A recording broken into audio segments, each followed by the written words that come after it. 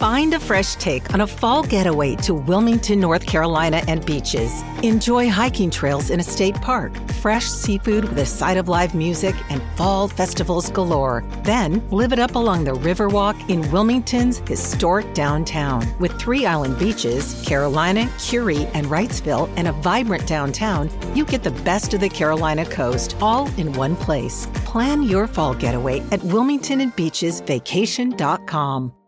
A lot of debate right now about international students and their role in Canada. Now, BC in particular has seen a surge in international students, more than 175,000 in 2023.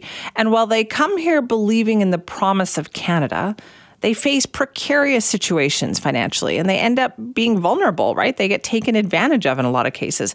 It's something that our next guest has actually been taking a look at. Dr. Dale McCartney is a professor at the University of the Fraser Valley who studies international student policy and joins us now. Thanks for being here. Thank you very much for having me. How big of a problem is this from what you've studied? I think it's a pretty significant problem. I think a lot of international students are really struggling and are definitely being taken advantage of. And I would say it's been going on for a little while. In what way? What happens? Well, I think a couple things are happening. I think there's an academic issue and the sort of off-campus issue. And the off-campus issue is that international students are really vulnerable to exploitation in the work market and housing. But on campus, there's also, I think, a situation emerging where schools are making, it's not clear all the time to international students what kind of environment they're going to be entering, what opportunities they're going to be facing, and schools are not always prepared or willing to provide the support I think that students expect and maybe need. So what is it that happens here, Dale? Is it students come here thinking everything is great? What type of schools are bringing students in? Because they're not always on the up and up, are they?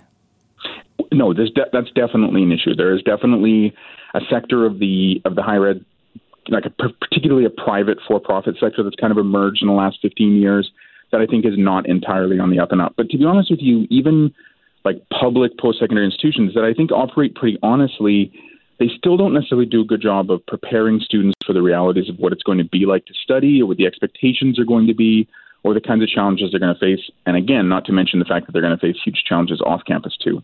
Right. And this is something that even the federal government has acknowledged. Yeah, it has. It has recently acknowledged that students are facing additional challenges. Absolutely, yeah. Right. But are they going to do anything about it? And what could you do about it? Yeah, what to do about it is a huge question, I think, and it's a really complex question to answer because everybody involved is really invested in international students coming to Canada for financial reasons primarily. Although there are good educational reasons too, but I think that the overwhelming drive tends to be financial, and that makes it really difficult for people to talk about doing some of the things that would probably really help the students. So, for example, like cutting tuition fees would be a huge benefit to students. It's a huge challenge for them to pay, particularly students who are coming from less affluent backgrounds. It's a huge challenge for them to pay these tuition fees.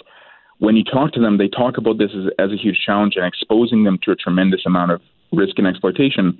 But of course, the core of the system is that their tuition fees are replacing the government funding that used to pay for post-secondary schools. So this is what I was about to say, is that's how universities are dealing with caps that have been sent on domestic tuition fees, right? Absolutely, yeah, absolutely. Domestic tuition fee caps, but also just the fact that the grants from provinces have been stagnating for 15 years, but compared to what they were 30 years ago are really quite low.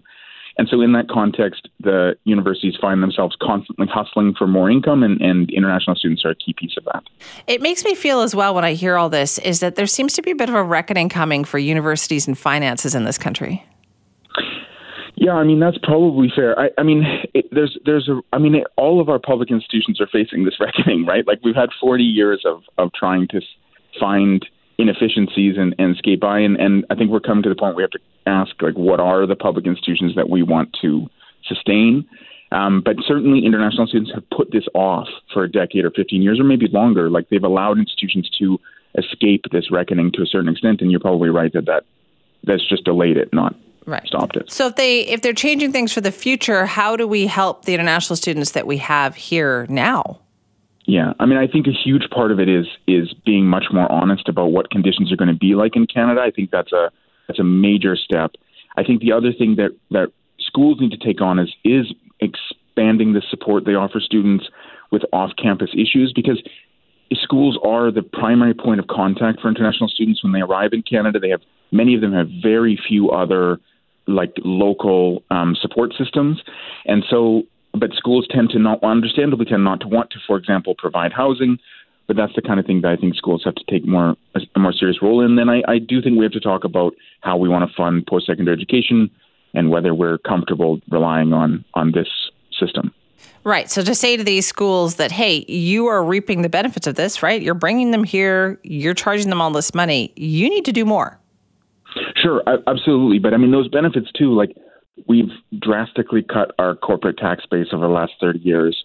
We've changed our tax regime so that tax collection is really different. So those benefits are also going to the wealthy and to corporations who are not paying as much tax as they once did. Therefore, there's not as much money for universities. Therefore, they have to look for this other thing. So absolutely, schools need to take more responsibility, 100%. But so does the government, I think. Right. That's quite the loop that you just painted there for people to ponder, I think. Thank you so much for your time. Okay, thank you. That's Dr. Dale McCartney, professor at the University of the Fraser Valley who studies international student policy, talking about the situation we find ourselves in with international students in Canada, in particular here in BC.